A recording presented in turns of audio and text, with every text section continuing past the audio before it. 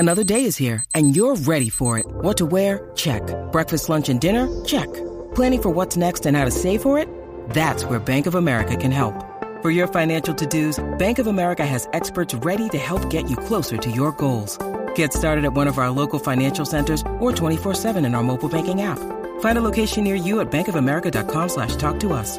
What would you like the power to do? Mobile banking requires downloading the app and is only available for select devices. Message and data rates may apply. Bank of America N.A., member FDIC.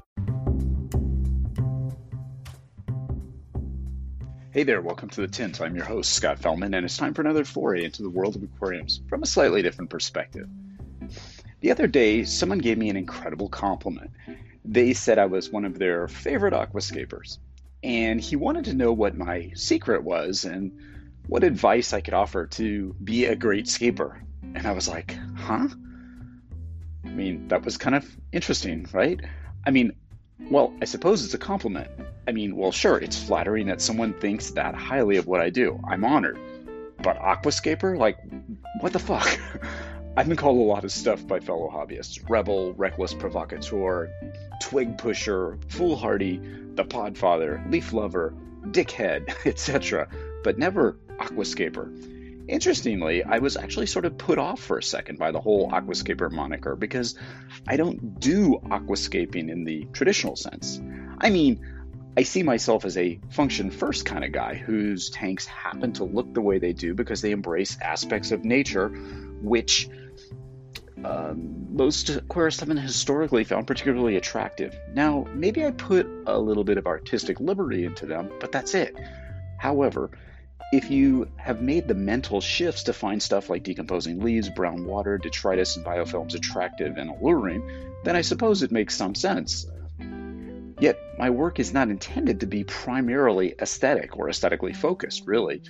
Rather, it's an interpretation of the form and function of the natural world.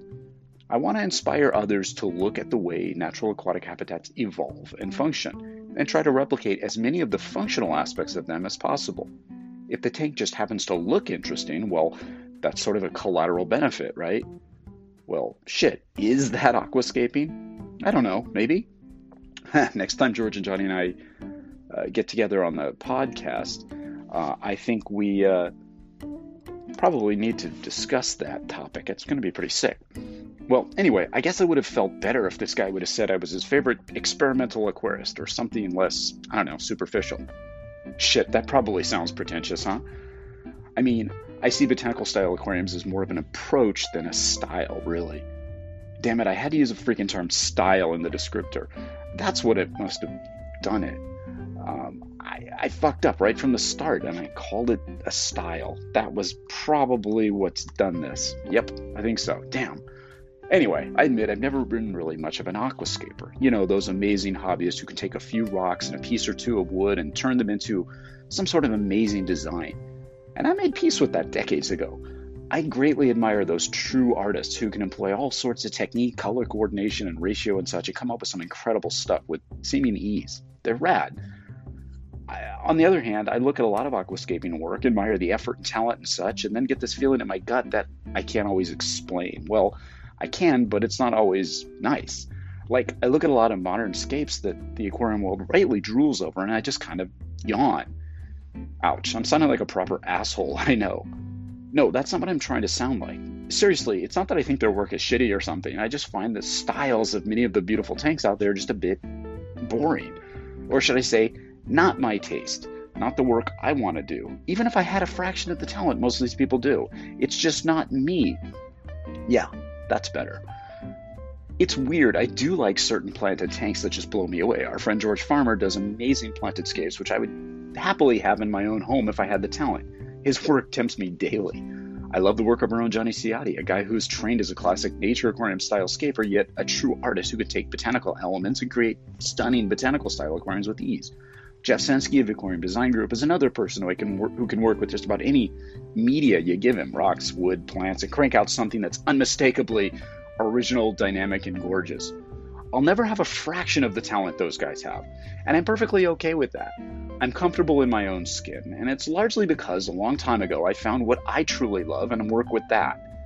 Nature, in her many ecological niches and features, provides an endless array of habitats to recreate in the home aquarium. And my POV has always been to look at these niches and figure out what they are, how they formed and why they look the way they do. By researching the processes which helped create the habitat, I'm challenged to create an aquarium which attempts to replicate both the form and function of it. That's where I play. As Johnny calls it, I play at the delta of the intersection between science and art. I like it here. This is not quite a biotope aquarium and not quite an artistic aquascape. It's a thing that's the perfect sweet spot for my interest, attention, and skills. And I think it's the place where I can be most useful to the hobby. Biotope inspired, I suppose. A more forgiving, easygoing style which places function over aesthetics, yet somehow always leads to something that I find aesthetically pleasing in the end. It's a strange yet wonderful place where I've made the many mental shifts that allow me to enjoy the beauty and elegance of stuff like decomposing leaves, sediment, biofilms, fungal growths, random aggregations of leaves, etc. A place where much of the attraction is because the aquariums I create are designed to embrace a certain function, which, as I'm finding, gives them a certain vibe that the aquarium world is finally starting to see as attractive and aesthetically pleasing. It's interesting. It's an interesting time. And a lot of hobbyists, way more talented than me, are entering the game and dazzling with their interpretations of these unique niche aquatic habitats. It's damn exciting. Advice? Oh, well, the usual, right? Listen to your own voice. Don't try to duplicate my work. Look to nature to try to channel her stuff. Go further than just looking at a pretty picture. Consider the ecology, the geology, and other impacts upon the habitat you're interested in replicating, and think about how they influence the formation and control its function. When you start adding botanicals and stuff to your tank, think about where they would accumulate or why they would accumulate where they do. Consider the role that they play for fishes which live in the habitat. Don't worry about golden ratio or color coordination at all.